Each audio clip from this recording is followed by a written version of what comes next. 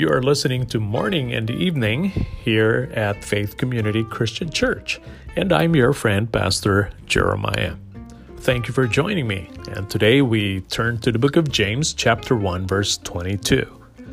But prove yourselves doers of the word, and not merely hearers, who delude themselves. In churches, you will find two types of people, hearers and doers. The Apostle James, the brother of Jesus, explained that hearers only listen and know God's word, but never live it out, while doers listen, know, and obey. This is the distinction James communicates. It's not either or, but listen and obey.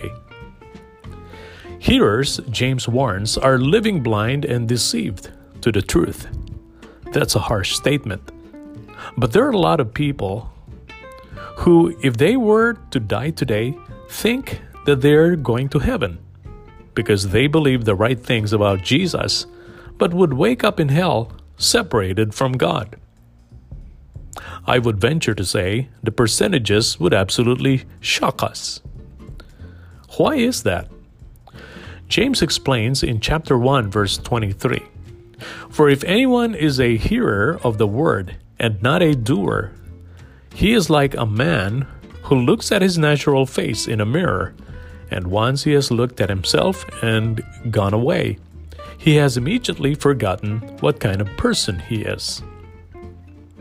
In other words, the Word of God is like a mirror that reveals our true reflection, character, revealing the areas in our lives that need improvement. This is conviction.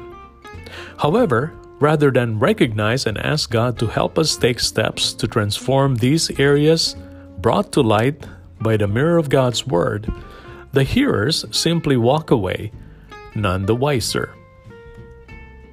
Can you relate?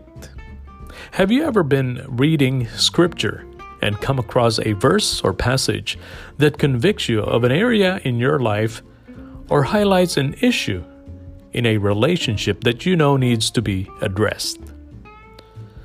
Sometimes a worship experience can also bring to mind an area of your life that you need to get right with God.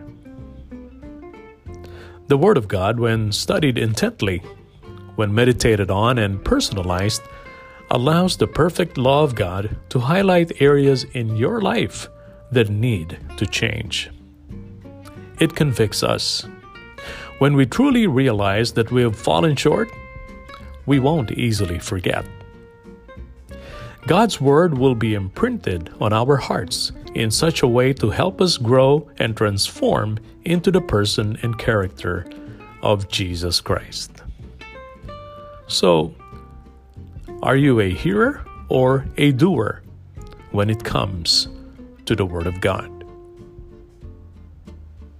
And thank you again for joining me here on Morning and Evening with your friend, Pastor Jeremiah. Tune in again next time. Until then, stay healthy, be well, and have a wonderful day with Jesus.